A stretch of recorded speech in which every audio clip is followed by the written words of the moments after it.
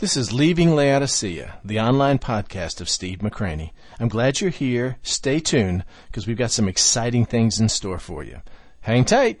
You can't handle the truth.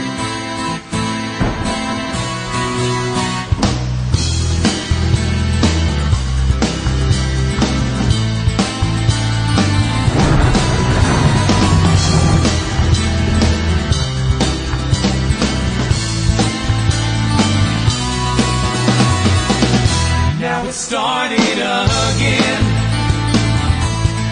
rain coming down, and I'm all alone.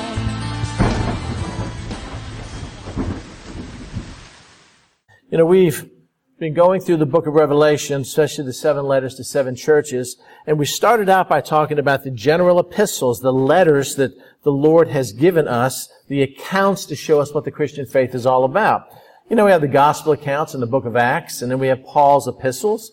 Then we have the general epistles, and the ones we never look at are Jesus' epistles, Jesus' letters to us, and we find those in the book of Revelation, and there's actually 7 of them.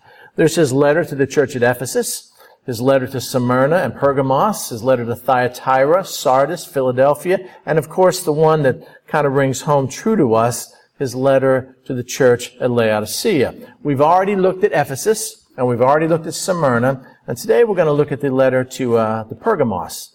And as we have been doing this, going through this, there's kind of a report card summary of each of these letters. Because in the body of the letter, and of course at the very end, the Lord says some good things and some bad things about these letters. In Ephesus, for example, he had something good to say about them and something bad to say about them. He commended them and then he rebuked them. So as believers, what we need to do is model ourselves after the things that he says is good. And if we find ourselves living the kind of life of some of the things he said was not so good, we need to kind of move away from that and reject that.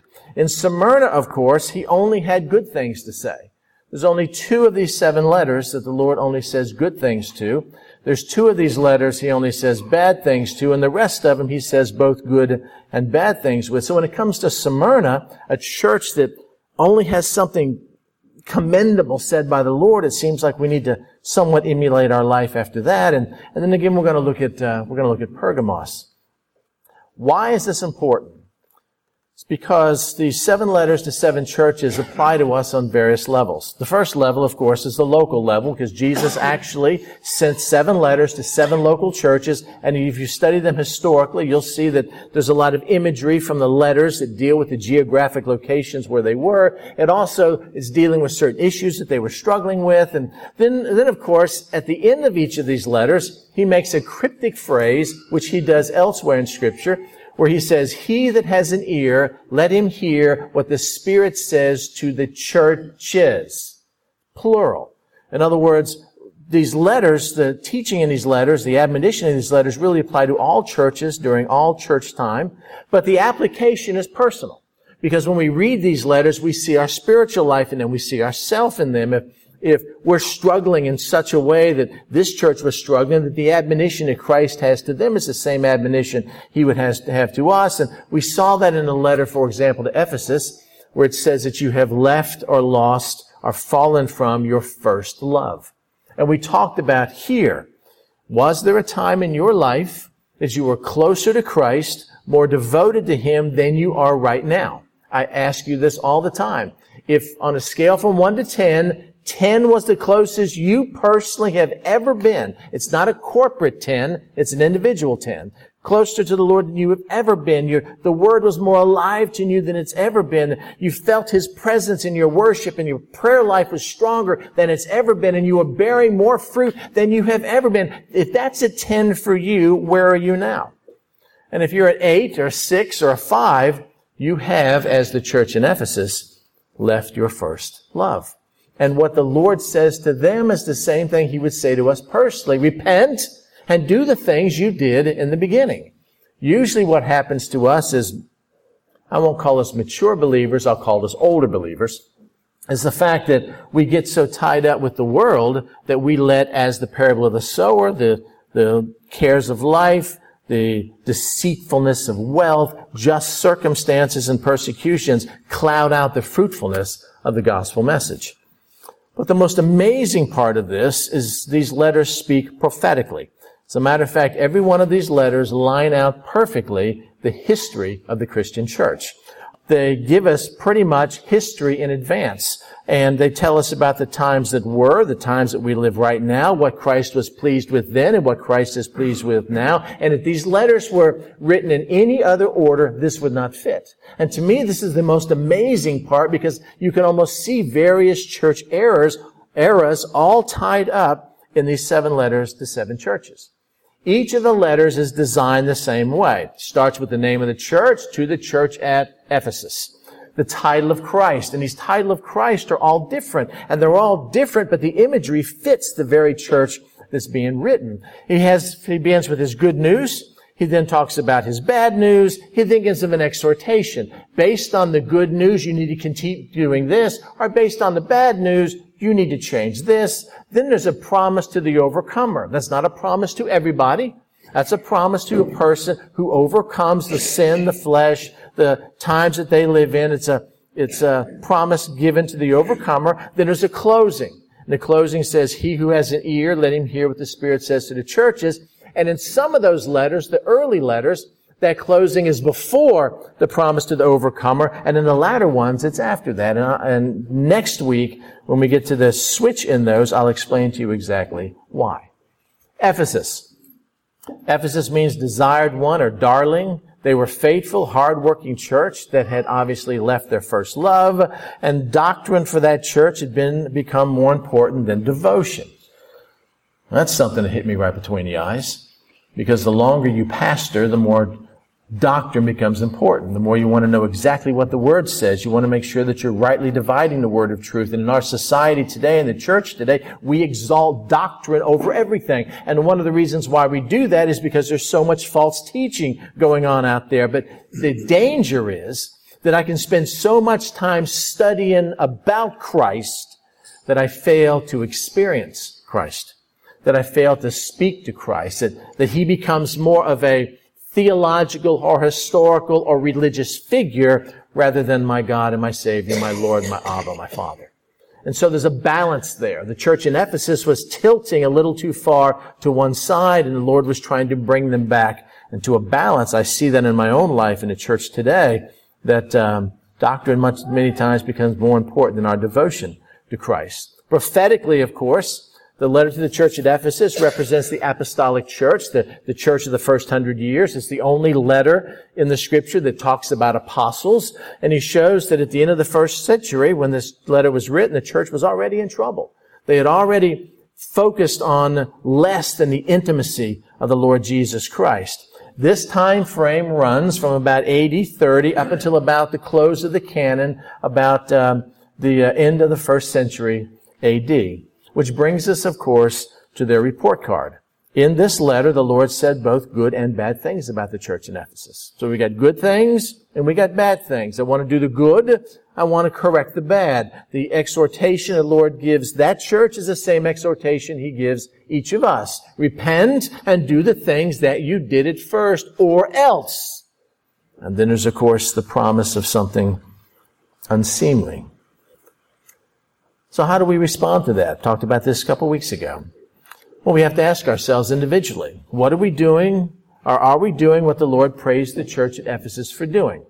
Are we, as the Scripture says, I know your patience and your perseverance, and you cannot bear false teachers, and you cannot bear those people who claim to be apostles but are not. You're full of discernment, and are we doing that today? Or do we have just this big tent attitude where you just come, and it doesn't matter how you live or who you are or what you believe, we just want to grow artificially bigger than maybe the Lord wanted us to? Or are we doing what the Lord did not praise them for? Are we studying the Scriptures so that we can, understand every jot and tittle of the Word, and yet when it comes to intimacy with Christ, we don't even remember what that's like? Theologically, we may be a 10. Doctrinally, we're a 10. But when someone says, what is your spiritual life like with Christ? I don't know. It's really been a long time when I really connected with Him. It's been a long time when I just sat before Him and just drink him in. It's been a long time since I felt close. I know more about him. I just don't know him as much. And then the major question we ask ourselves is, do we really care? I mean, okay, I'm not closer to the Lord than I used to be, but I'm making more money at work, and I got a new raise, and I just made an addition to my house, and we're taking a great vacation, and my kids are doing well, and, so, I mean, do I really care? I mean, am I okay living my Christian life by just having Jesus season my life rather than becoming all of my life? And if I do care, what are we, corporately, which means us individually, prepared to do about it? I mean, that's where the rubber meets the road. That's a question we all need to ask ourselves. Which brings us to the next letter, Smyrna. Smyrna means suffering or death. And I shared with you 2 weeks ago that the Hebrew word that is translated in Septuagint, myrrh, or the Hebrew word translated is myrrh, which is this thing that is crushed, and only when it's crushed does it elicit this sweet-smelling aroma. We talked about the fact that myrrh was one of the gifts that the wise men, the Magi, brought to Christ, representing his suffering and his death. This was a church that suffered greatly, but was praised by the Lord for their faithfulness and their perseverance under great trials and testing. The letter said that you will face tribulation 10 days. Do you remember? And we talked about how that perfectly parallels the 10 great Roman persecutions, beginning with Nero and ending with the Diocletian persecution that this church suffered under. Prophetically, this, of course, is the persecuted church. And this time frame runs from the 1st century up until about the Edict of Milan, or later known as the Edict of Toleration by Emperor Constantine in 312. Actually, 312 was the date that Constantine became the supreme ruler of Rome, and the edict didn't actually come until 13 years later. But the era runs from when Constantine all of a sudden became the primary political figure, had what many people believe, a false profession of Christ, because it's really hard to claim to be a Christian and drown your wives because they displeased you and other things that he did. But this time frame deals with the great persecution up until Emperor Constantine became the supreme ruler of Rome, which basically goes from AD 100 to 312. And in this particular situation, the Lord only had good things to say about the church, nothing bad, because they were persevering under trials and tribulation. So we have the Smyrna church. We put a green check by it because this is something that we need to see what they were doing. We need to be that kind of church, which raises the question, of course, do we live the kind of life that elicits persecution? What are we doing that the Lord praised this church for? Or have we developed the idea, my four, no more, shut the door, I'm just going to live my little life, I'm going to dance around my little maypole at home, we're going to sing our Jesus songs in our sequestered society, never are we going to go out into the world, because if we ever go out in the world will try to stamp out our light, they'll try to destroy us, we'll suffer persecution, which is exactly what the epistles say, all who desire to live godly in Christ will suffer persecution. But we've kind of developed this. If you leave us alone, we'll leave you alone with the world.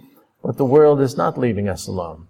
As a matter of fact, a couple of years ago when we had the Supreme Court ruling that basically said that homosexuality is now basically a civil right, that the world is not allowing us to live in our quiet, sequestered little huddles. They're bringing the fight to us, and that involves persecution, it involves suffering, it involves what the saints of old were praised for. And what are we prepared to do about it? I mean, how bright do we let our light shine at work? Well, if I let it shine too bright, I may lose my job or not get this promotion. Well, why do you think God gave you that job anyway?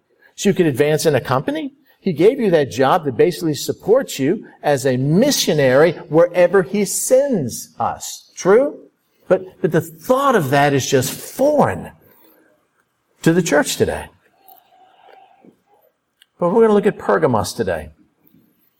The next church. The word Pergamos comes from a combination of two Greek words. It means mixed, and mixed objectionably and marriage. In other words, it's a mixed marriage, and this mixed marriage is what the word means, is objectionable to God. Now, the Lord could have had these letters written to any church He wanted.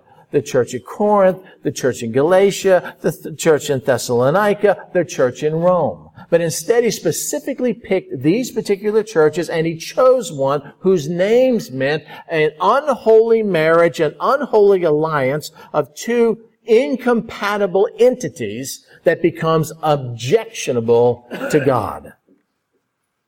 It represents the marriage of the church and state, where the state decides to elevate to the church of acceptance or political correctness at the expense of the church's devotion to God.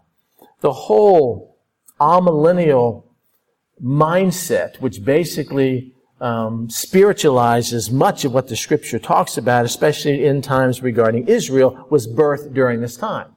Because Constantine did not like the fact that the church is proclaiming that a supreme sovereign ruler would come back and rule on earth for 1,000 years because I, Constantine said, am the supreme sovereign ruler. And so the church says, no, it's not really going to come back. That's just kind of spiritual because it's easier to kind of change our doctrine than it is to confront the state. In the letter to the church of Pergamos, I want you to follow this in your Bible, beginning in verse number 12. It says, to the angel of the church of Pergamos write, these things says he who has the sharp two-edged sword. Every time Christ is presented in these letters, He's presented with a different description of Himself, a different name. He's Christ, He's Jesus, but there's an imagery or a euphemism given to describe Him.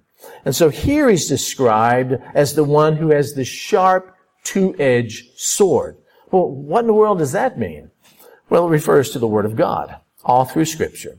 Jesus is described as the one who is identified as or identified with the Word of God, which should be, for believers, the end. It should be the final authority. There should be no more debate. There should be no more discussion. When the Word of God says this, that should settle it. The only issue that we have after we understand what the Word of God says is whether you choose or choose not to obey it. We find this phrase used several times in Scripture. Hebrews 4:12. It says, for what? The Word of God is living and active, and of course, are living and powerful. The Greek word for powerful is the word we get energy out of. It refers to energy or engaging in some sort of work, being active, effective, being able to accomplish what it begins. It says that the Word of God is living, and it also is powerful, and it is sharper, here's the imagery now, than a two-edged sword, piercing even to the division of soul and spirit and of joint and marrow, and is a discerner, this is the Word of God now, of the thoughts and intents of the heart. So we've got Jesus described as the one who has the two-edged swords. The book of Hebrews tells us that the Word of God is sharper than that. And we find in Ephesians chapter 6, where we're dealing with the spiritual armor, that one of the pieces of armor is the sword. And it says, take up the helmet of salvation and the sword of the Spirit, which the Holy Spirit defines for us as the Word of God. So Jesus is coming, saying that He is one, writing to this church, writing to us today, as the one who possesses the Word of God, the final authority, the end of all discussion when it comes to the things of God. And then there's the good news. And I want you to know, as we look at verse 13, that the good news about this church is the fact that they persevered in really tough times. Maybe tougher than you and I can imagine. For it talks about here that the Lord knows where they dwell. And the word dwell here means to reside in a fixed dwelling. The idea of the Greek word is the fact that this is permanent, that there's a permanent dwelling here. So the Lord knows where they dwell, but He also knows it's the same place where Satan dwells. And it's the same word where Satan also has a fixed dwelling, a permanent presence there. So we've got the people dwelling in a place where Satan also has a fixed dwelling place, a fixed abode, where Satan also has his kingdom. We have the kingdom of light and the kingdom of darkness that this church in Pergamos was struggling with. we also find that in this place where Satan dwells is also his throne. So it's more like just a franchise of Satan's kingdom over here, but his throne actually dwells there, which has caused theologians for centuries to try to determine exactly what that means. What does it mean where Satan's throne is? And they've come up with pretty much 4 possible explanations. The first one, of course, is Pergamos was the center of pagan religion. Okay? Well, so was Corinth. And so was Rome. And so was a whole lot of other Greek cities at that time where the church was flourishing. So it's not as if the pagan religion in Pergamos was any greater than any of these other cities. And so most of them have said, no, it's got to be something deeper than that. Well, okay, let's see what it was like for an ancient traveler that was just traveling there. So if a traveler is coming from the east, the Acropolis they had the appearance, at least that's what people have said, of a throne. So maybe that's what they're talking about. And well, that can change with just a wrecking crew back then and no longer has it anymore. So this letter is supposed to last to all eternity. So it has to be something deeper than that. Well, the altar of Zeus was there. And it also seemed to be a throne, yes, but there was also the altar of Zeus at Corinth, and there's also an altar of Zeus in Rome and many other places.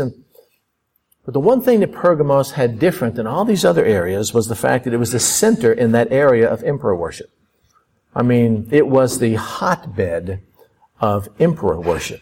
You either declared Caesar to be Lord and God, or you suffered great persecution. More so than the outlying cities, but in Pergamos it was powerful. And this is what the theologians believe, and I happen to agree, that it talks about where Satan's throne dwells is the center of emperor worship, where the emperor now is married, trying to form a mixed, objectionable marriage with the church, and the church is being compelled to worship the emperor more so than God himself. Christians who refuse to acknowledge Caesar as Lord and God faced confiscation of their property, they faced exile, and they faced death. Please hear me. This will happen someday in our country. This happens all over the world, and it will happen here. And you had best prepare yourself spiritually for the times that are coming.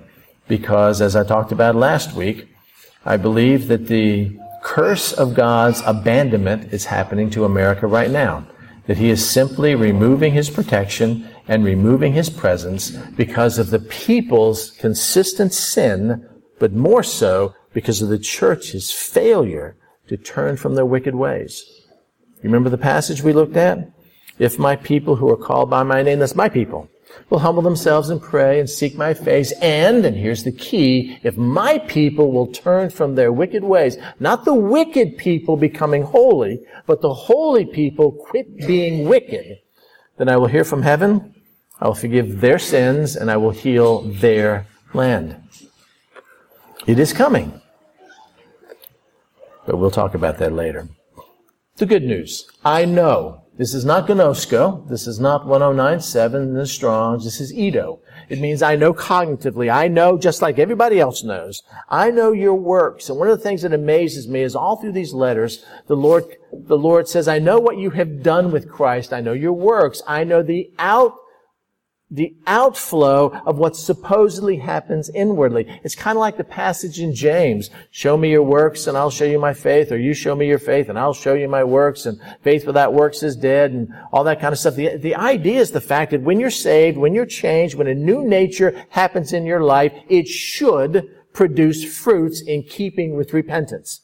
You should outwardly be a different person than you were before because of the change that takes place in our life. That's called holiness. The biblical word for that is sanctification. It's moving closer to Christ's likeness every single day. If you're the same person, if you watch the same movies and use the same language and hang around the same people and do the same things after Christ as you did before Christ, then somebody would look at you and say, Jesus had no impact in your life at all. Explain to me why I should embrace your Christ when it hasn't had any impact. As a matter of fact, I'm even a better person than you are.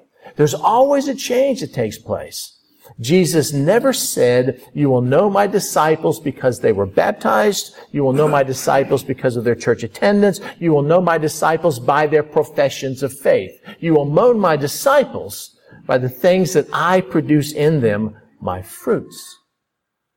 It says, I know your works, and the word here is egron, and it means labor or performance, or really it's the result of employment. These are the things, in this Greek word, these are the things that you would expect for somebody who's a Christian. I know your works, and I know where you dwell. I know where you live, where Satan's throne is. But here's the good news. In spite of all the satanic attacks, in spite of all the pressure to conform, in spite of all of that you hold fast to my name. And you did not deny my faith even in the days with Antipas, in which Antipas, my faithful martyr, who was killed among you, where Satan dwells.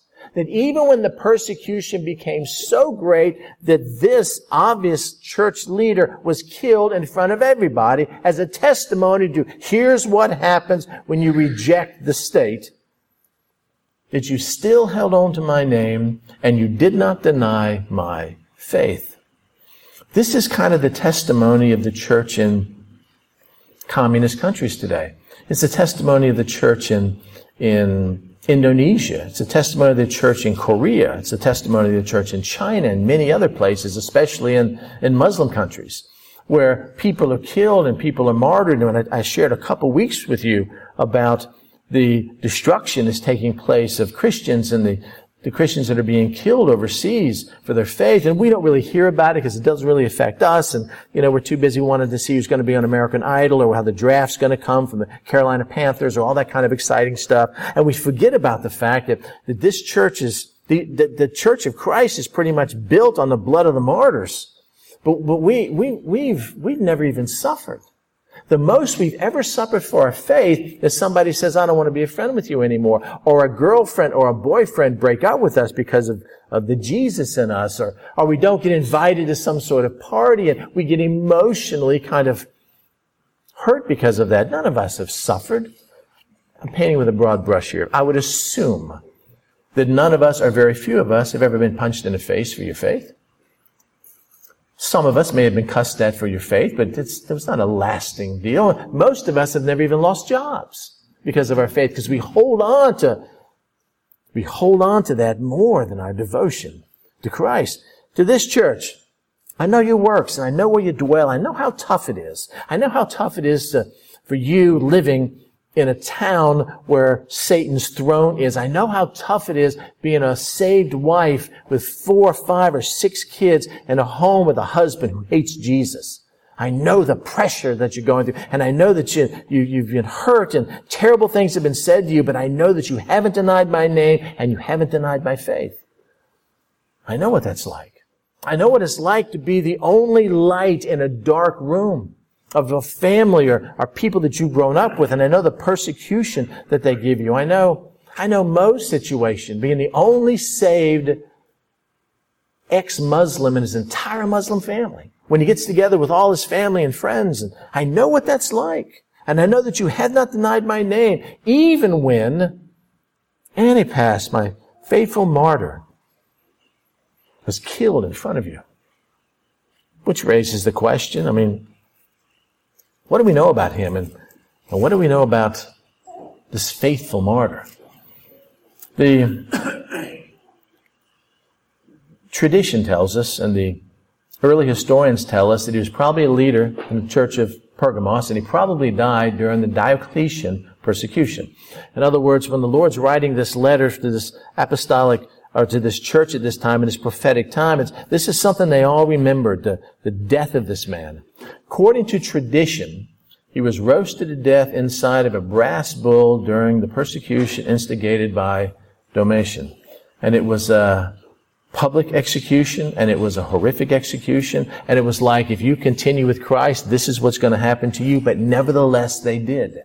So even at this time, the church in Pergamos is being commended because of their faithfulness to him. And again, what about the faithful martyr?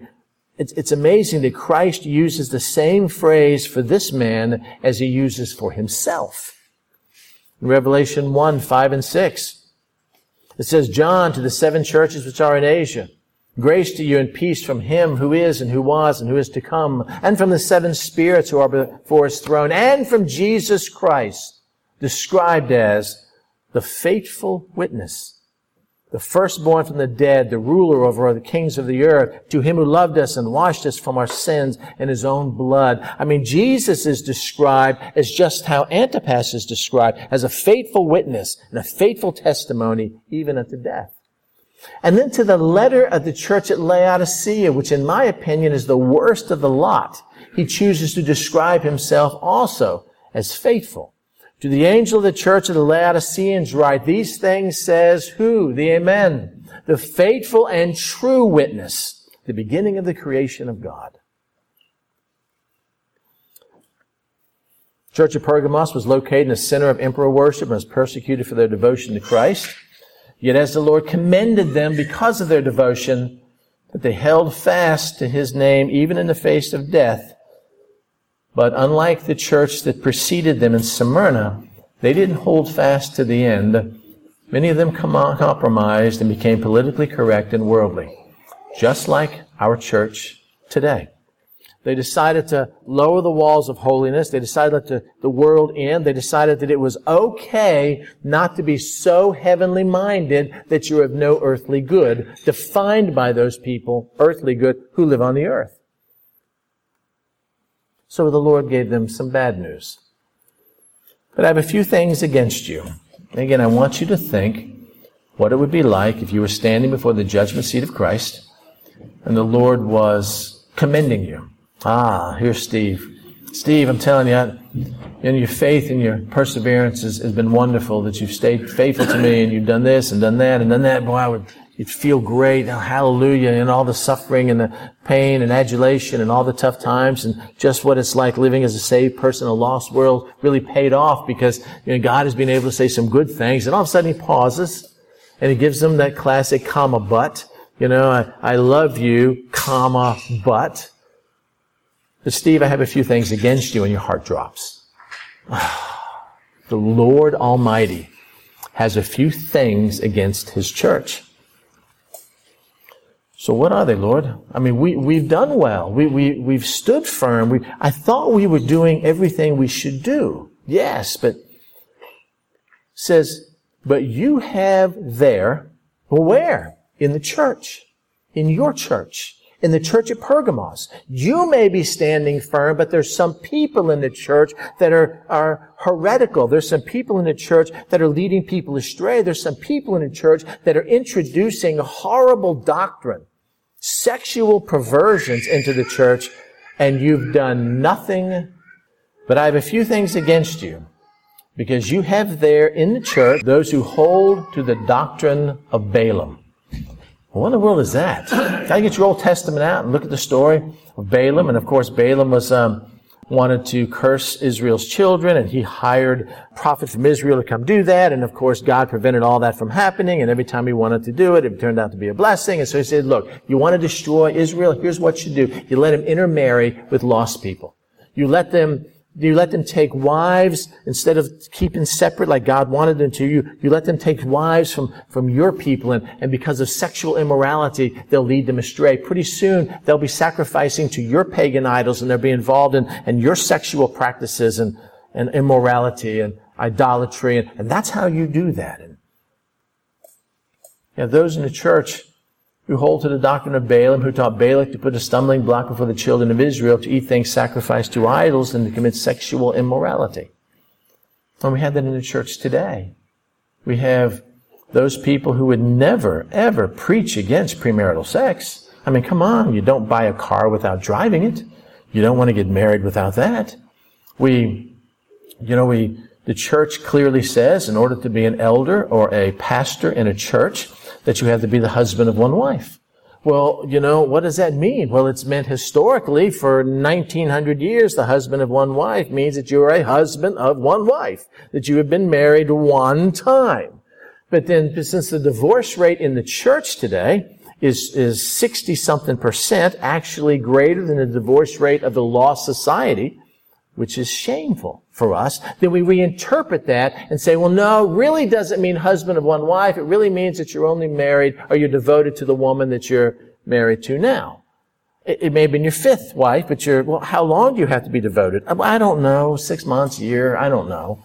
Scripture doesn't know. We just kind of walk along. And then you have churches that say it doesn't have to be husband of one wife because that husband is a racist, sexist term, because women can be pastors too, and so we kind of cast that out of the way, and we watch television, which inundates us with sexual immorality, and we're not bothered with it at all. I mean, it's just commonplace. People can be having affairs, and people can be cheating on their wives, but it's all sort of the storyline, and we don't really care. And then we go on Facebook and brag about what a cool movie it was, or a cool TV show it was. And it doesn't bother us anymore. I mean, it should highly offend us, but it doesn't. And he says, in the church, you also have those who hold to the doctrine of the Nicolaitans, which thing I hate. This is twice now that this group of people have been mentioned. They were mentioned in the first century or in the first letter. Now they're mentioned in the third letters. And if you really study them, they started out by wanting some sort of division between the clergy and the laity. They wanted separate rules for pastors than they were for everybody else. And the church kind of stood against that in the church age of Ephesus. But now we're rolling around here. And if you'll study historically, you will find out that this group of people told the church that it was okay for Christians to participate in sexual orgies that they were having at that time in the Roman Empire. And the church says, hey, why not? And what the Lord is commending them or condemning them for, it says, look, you may have stayed firm. You may have remained holy in your own family. Your personal righteousness may have been great. But when you come together as a body of Christ, you have these people in your church that are leading my people astray, and you've done nothing about it. Nothing. Oh, we're just going to live and let live.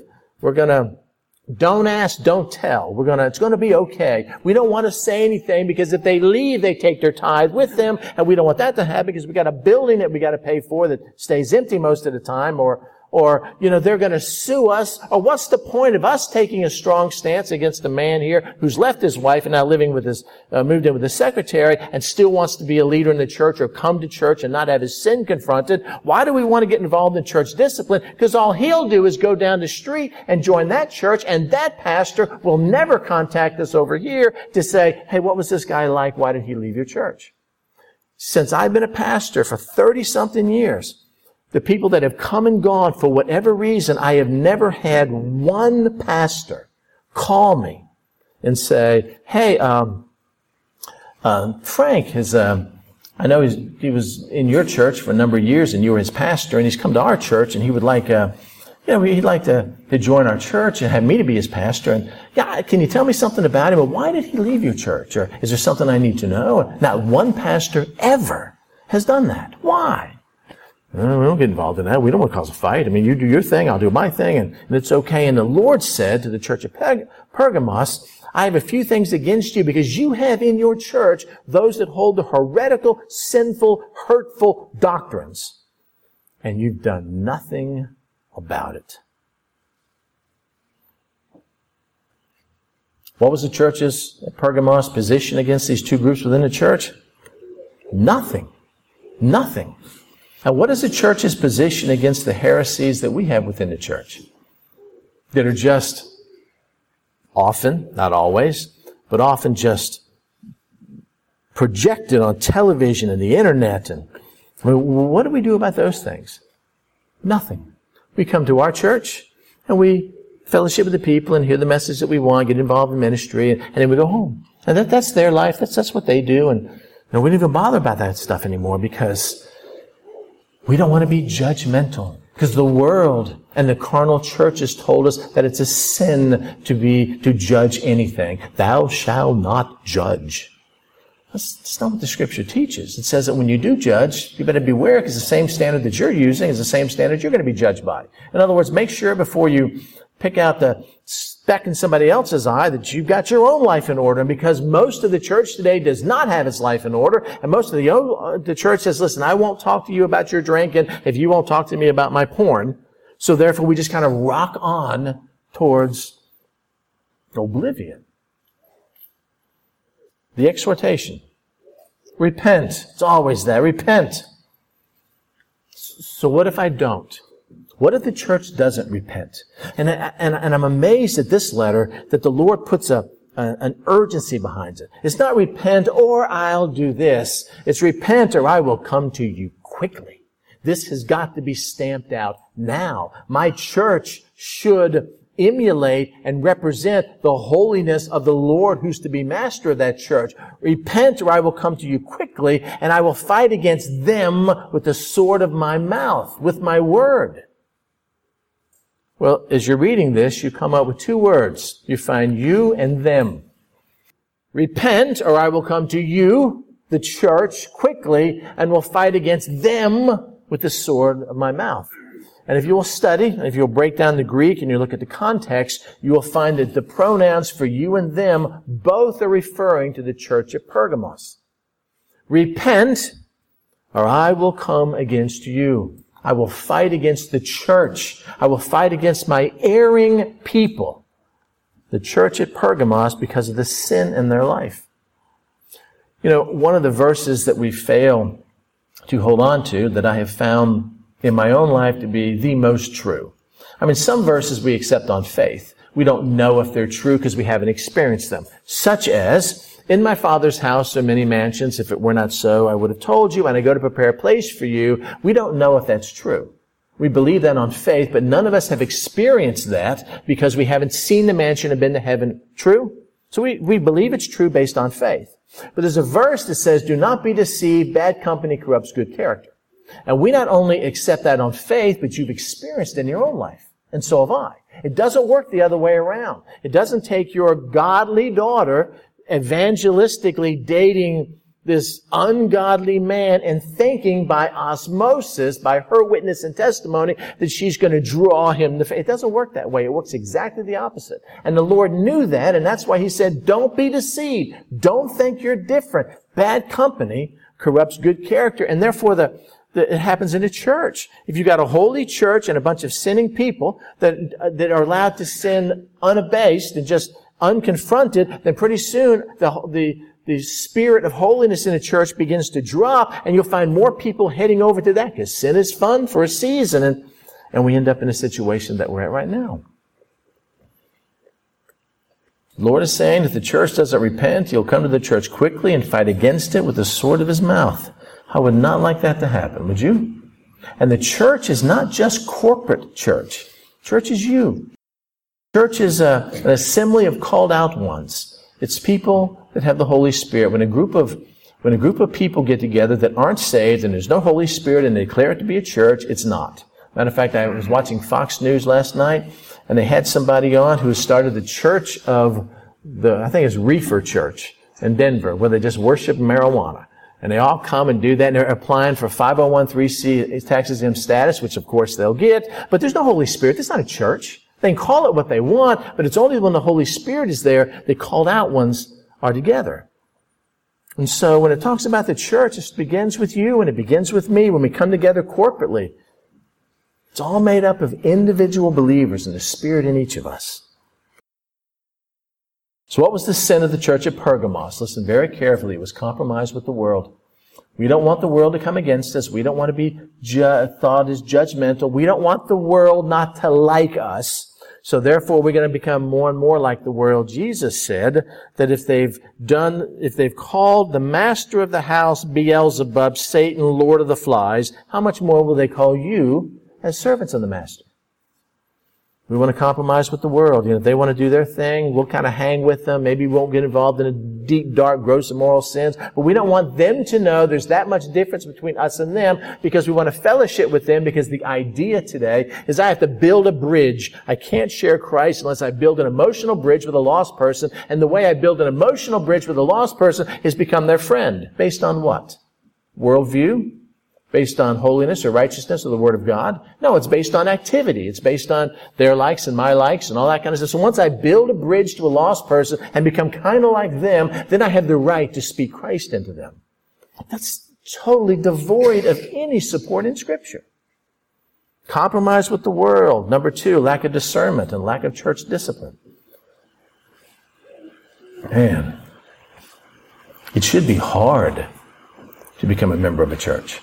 I mean, you should be able to prove by your actions and your spiritual fruit that you truly are a member of Christ. If we were under persecution like the churches in China, for example, let's say we didn't have a place to meet and, we had to huddle together and all of a sudden somebody walked up and says, "Hey, I'm a Christian. Will you accept me?" And we would never do that. Never. It's probably a government plan. Probably, I don't know, you can't trust this guy.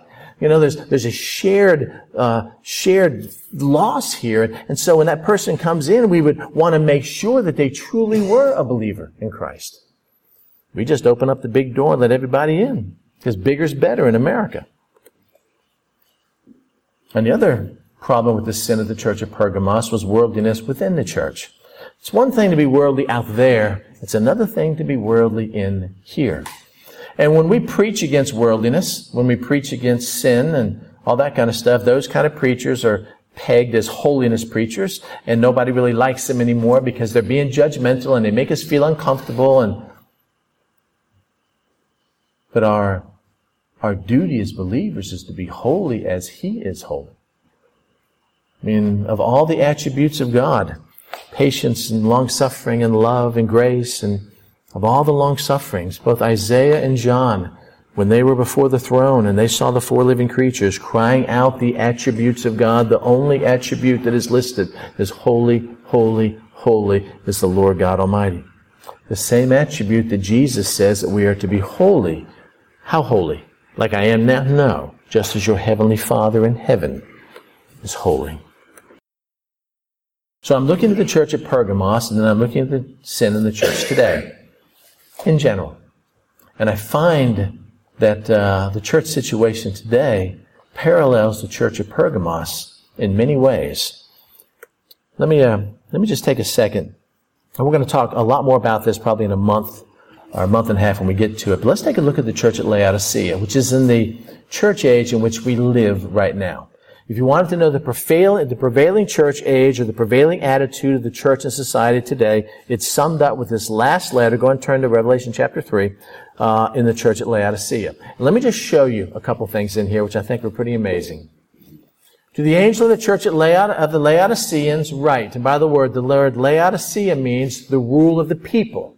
It's the people who rule in Laodicea, just like it is today. These things says the Amen, the faithful and true witness, the beginning of the creation of God. Once again, I know your works. I know what you've accomplished. I know what you do in my name. I know what you think you're doing to please me. And I know your works, and in your works you are neither cold nor hot. You're just pretty much apathetic. You're not doing things because you don't love Jesus, and you're not doing other things because you do love Jesus. You're just kind of going through the motions. You're just kind of doing what is expected to do. Jesus said, I could wish that you were cold or hot. I wish you were on one of the extremes. I could deal with you being hot for me. I could deal with you being cold for me. But the fact that you're just kind of apathetic and don't really care. Oh, I used to be a 10, but I'm a 6 spiritually. How long have you been a 6? 12 years, and I'm okay being a 6. How? How could you tasted what it was like, the closest you've ever been to Christ, and ever be satisfied for something less? Well, because I got things to do and jobs in the world and money and the Lord says, so then because you were lukewarm and neither cold nor hot, I will vomit you out of my mouth. You know, it's one thing for the Lord to say that I will come against you and fight against you with the Word of God. But it's another thing to have the Lord said that you churn His stomach to the point that He projectile vomits you out of His mouth. I can't think of any other words that are as chilling as these. And this is what He says to the prevailing church age in which we live. Why? Why do you want to vomit us out of your mouth? What have we done? Because you say, this is how you view yourself, church. I am rich, and we do. And have become wealthy, and we have. And have need of nothing. And there's the rub.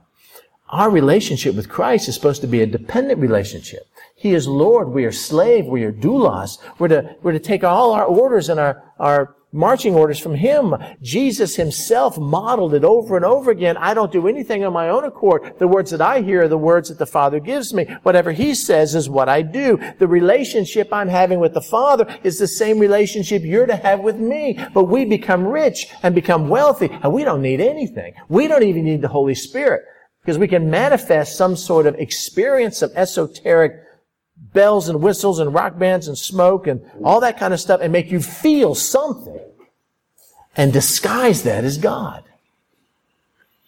That's how you view yourselves, but He says, here's how I view you. And do you not know that you are wretched? Man, that's a tough word. That's a tough word. It's one thing to say, I'm really irritated at you, or you're a bad person. It's another thing to say, man, you are wretched. Wretched. And you are miserable. And you're not rich, you're actually poor, and you're blind, and you're naked. I mean, you're covered with nothing. You're certainly not covered with robes of righteousness that I give you. What do? I counsel that you buy from me, the Lord says. This is not gold that you had. You buy from me gold refined by fire. So there's a testing in there. There's a tribulation in there. There's a burning away of the dross. It's a getting away from the impurities and holding on to that is pure. But let me do that, He says. Then you'll truly be rich. And white garments to cover your nakedness, because the white garments are robes of righteousness, that you may be clothed. Clothed from what? The shame of your nakedness may not be revealed. The fact is that we don't even know we're naked. We think we're doing okay. And to anoint your eyes with eye salve that you may see. We're so blind to the culture in which we live that we don't even think the Lord views us like this. Why would you want to take us through the refining like gold? It's easy. He says, as many as I love, I rebuke and chasten. We don't want a rebuke, and we don't want a chastening. Therefore, be zealous and repent. Behold, I stand at the door and knock. I've shared this with you before. This is not an evangelistic verse. The Lord Jesus is standing at the door of your heart and knocking. And if you will open that door, He will come in. That's not what this verse means. The Lord is outside of His church. Outside of His church. The church is grown massively in the West. We have congregations that have 50 satellite campuses and 50,000 people. And God's on the outside saying, can I get in my church? Will you open the door and let me come into my church? It's a wide road and a narrow path. I'm the Lord, I determine. If anyone hears my voice, which is the first requirement, and opens the door, I will come into him and dine with him and he with me. I will have fellowship with him once again.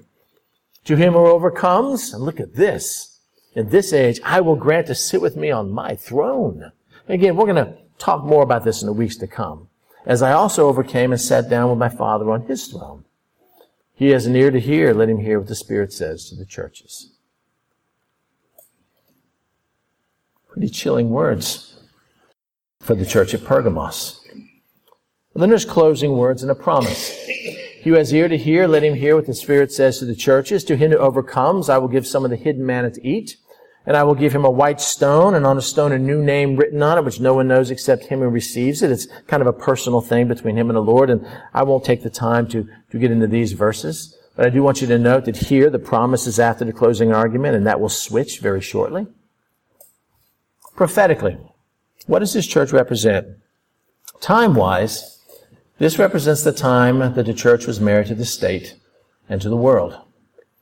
It's a time when heathenism was Christianized. Pagan temples became Christian churches, and heathen festivals were converted to Christian ones. Pagan priests slipped into the office as Christian priests. Constantine became emperor of all of Rome, and he decided later on, in a couple of years, about a decade later, to make Christianity not only acceptable, but also make it encouraged. And so therefore, paganism was out, Christianity was in, so now pagan temples became pagan churches, and pagan priests became Christian priests, and everybody could come and become a Christian, and it cost them nothing, and all of a sudden the church became married to the world. And things began to change horrifically. This and later on in the Middle Ages, mostly here, is where all of a sudden we came up with our holidays today, like Christmas. I mean, that was a pagan holiday. The winter solstice was a pagan holiday that we've just decided to sanctify, and that's why we celebrate Christmas, the birth of Christ, in a time where the mountains in Judea were impassable. I mean, we know that Jesus wasn't born at Christmas. He was probably born more around Easter time. And the fact is that all of a sudden, everybody just kind of accepted it. The church and the state, we don't want to say anything that's going to deal with the great emperor here, and everything became okay. And this period ran from about 312 AD to 606 AD, and 606 AD is when Boniface III became the first official pope. And we'll talk about that next week. A pastor once said, which summarizes this whole era, he says, what persecution didn't accomplish, the destruction of the church, marriage to the world did. And all of a sudden, there's not much difference between the church and the world. Let me ask you a question. Who speaks authoritatively for the church today? No one. No one. As a matter of fact, if Larry King decided that he wanted to have some pastors on there, some church leaders on there, to talk about whether or not gay marriage is acceptable in the church, he could line up 50 guys to agree with whatever position he wanted to have. Because nobody speaks authoritatively for the church anymore. And those people who hold to a biblical worldview, we just let the other guys kind of go and don't really want to get involved in that because, they're speaking for Christ on a much bigger platform than we are because the world is listening to their voices. And day by day, you'll see churches that will go over to the dark side. Day by day, this church or this denominational body or this synod will say, hey, we've decided to go ahead and ordain gay, lesbian couples into the ministry. You never see it working the other way. You never see somebody who says, yes, our church did take this position on abortion and homosexuality and sin, but now we've seen the light and we've repented and now we're coming back into a more conservative fold. It never works that way. Have you ever seen one? No, it's always the other way. Bad company corrupts good character, and we do nothing about it. Not just as a church, but even in our own body. Nothing about it. Let me show you how this worked, and I'll close. In 316, Constantine set out to defeat the forces of Maximinus, and he defeated them. He defeated him after having this vision. And the night before this great battle, he saw in Latin this phrase, which means, "And in this sign thou shalt conquer." And Constantine said that he saw the sign of the cross. And so when he saw the sign of the cross, in this sign thou shalt conquer, what he did is called all the soldiers together and he baptized them by making them walk through a shallow pool, kind of kick the water out with their feet, and he put crosses on their shield, and they went to battle, and he became the supreme ruler of Rome at that time by defeating his rival. And immediately after that happened, because of the rival, he declared himself to be a Christian. You should study his life. Very few men had committed the atrocities that he has committed, even though he claimed to be a Christian. In 325, for political reasons, he issued the Edict of Toleration, which basically established freedom of religion, and he favored Christians at court and exempted Christian ministers from taxes. Now there's a blending here, and issued a general exhortation to all his subjects to become Christians. And why not? They were faithful, and they were loyal, and they were good, and they were giving. In 330, he then moved his capital of the empire from Rome to Byzantium and changed its name to Constantinople, kind of naming it after himself. He's getting older now.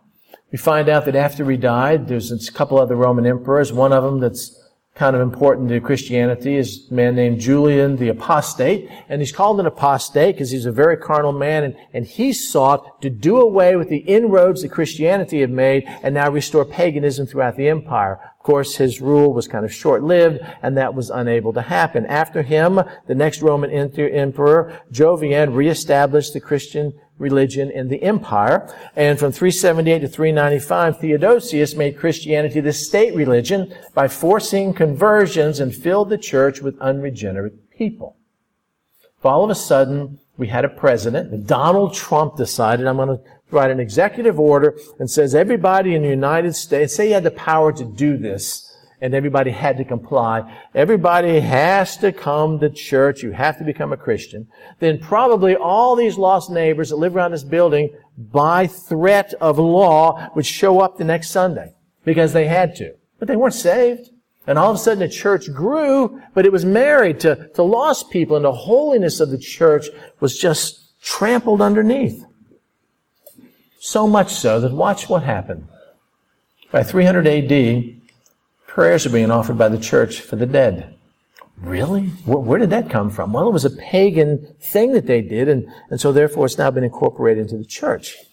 Same year as they started making the sign of the cross, which is kind of like an incantation physically. By 375, the church began worshiping saints and angels. Why? Because that's Satan's job. Satan's job is to get the affections and the point of our worship off Christ. And if we can worship anything other than Christ, even saints, even angels, even Mary, if we can get our affections off Christ, then he wins. And all of a sudden the church now, being married to that, is begin worshiping not just the single God, because we don't want to focus on the single God, but in paganism you worshiped all these other gods. We're going to worship those too. By 394, Mass was first instituted in the church. By 431, the worship of Mary began. I mean, how did that happen? And all of a sudden, the church is now worshiping a woman. Later on, we find that they say that she also ascended into heaven, and we find that she never died either. And the church just goes along with that. Somebody starts preaching this doctrine in the church, and the church does nothing about it. By 500, the church began dressing differently from the laymen. The Nicolaitans won. They have some sort of distinction between, it's not a body anymore, it's a business with management and with labor. 526, the idea of extreme unction came into being. Extreme unction is when you would call a pastor or a priest, and he would go to a dead person or someone who was dying or somebody who was really sick and give them last rites. And you'd pray for them, and just his prayer, the extreme intensity of that prayer, would now usher that person's soul into heaven when they died. Where does that found anywhere in Scripture? At 593, there's the doctrine of purgatory is now introduced. There's not hell anymore. There's kind of purgatory. There's this purgatory place where, it's not when you die and then you go to the judgment seat of Christ or all that kind of stuff or go to hell. There's this purgatory. How long does purgatory last? Well, the church hasn't defined that yet. They will in the Middle Ages, and they'll use it as a fundraising scheme to be able to fund the Crusades. Where, for example, your grandmother died, Steve, and she's in purgatory right now. She's going to be in purgatory for 600 years. However, if you make a donation of your house to the church so we can have this holy crusade, the church will shorten that to just 30 years, or better than that 3 years, and she'll be out by 2020. Well, what man would not do that? The whole doctrine of purgatory. And where's the church? Where are those people who are standing up for this heresy? And you'll find that bad company corrupts good character, and the church is now moving in that direction, and those people who now stood against it, who stood for sound, orthodox, biblical doctrine, are the fringe movements. By 600 AD, worship is now conducted in Latin. Why? Because we don't want you guys to know what we's doing. And so only the priests knew Latin, the other people didn't, and so we just kind of kept the congregation ignorant. And this lasted for almost 1,000 years. By 600 AD, prayers are being offered to Mary. Over and over and over again. Now, as bad as this sounds, the Lord still had good and bad things to say about the church at Pergamos. So we've got Ephesus, good and bad. We've got Smyrna, good. And now Pergamos, we have good and bad. So what does it mean? The practical application of all of this. How should we, as His church, respond to compromise and worldliness within the church? What should we do? Should we ignore it? I just love them so much that I don't want to talk to them about the fact that they're living in sin, because if I do that, they'll quit coming to church, and so I'm not going to say anything, and it's going to be okay. And so this person comes, and they're living together, and they're not married. The church says nothing. The pastor says nothing. Everybody accepts them like the sin was no big deal. And then all of a sudden, they've got another couple doing the same thing, and another couple doing the same thing. If I didn't do anything, nobody did anything with them, then, yeah, it's a license to sin. How is the church supposed to handle that? Well, I don't want to say anything about it. Why? Well, because, my wife and I are having some problems ourselves, and I need to get my own life fixed up first before I've got the right to speak into somebody else, which is true. The old speck and log in the eye. But since we're not willing to make our own lives Christ-like, then we don't want to point it out to anybody else to try to help and encourage them, and so the church just goes on this slide down towards apathy, towards lukewarmness, to the Lord wanting to vomit us out of His mouth. What can we do as a congregation to foster a spirit of holiness in our time together? Well, two things. We could confront the lack of holiness, or we could exalt holiness when we see it. And as soon as we exalt holiness when we see it, then the other people in the church who aren't living that way, I'm just picking favorites, I can't believe it, I don't like this person, they're so heavenly minded, they're no earthly good. Like, for some reason, that's like a mantra that ends the argument. So what can you and me, as a member of His body, do to present yourself before Him spotless? Well, actually, it's the imputed righteousness of Christ that allows me to go to Him. So my spotlessness, okay, I got that. I got that positional sanctification, but that's not an excuse to sin. What can you do to make yourself more righteous in His sight, more holy in His sight, more like Him? What areas of your life need to be addressed?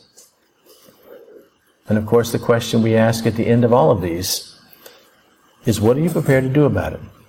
Because it will be painful, and it will be tough, and it will cost you something.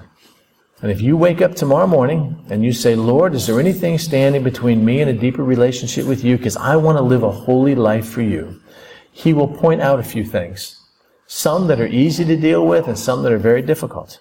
And if you deal with those, He'll point out more. If you fail to deal with those, you're going to find your spiritual life will stagnate.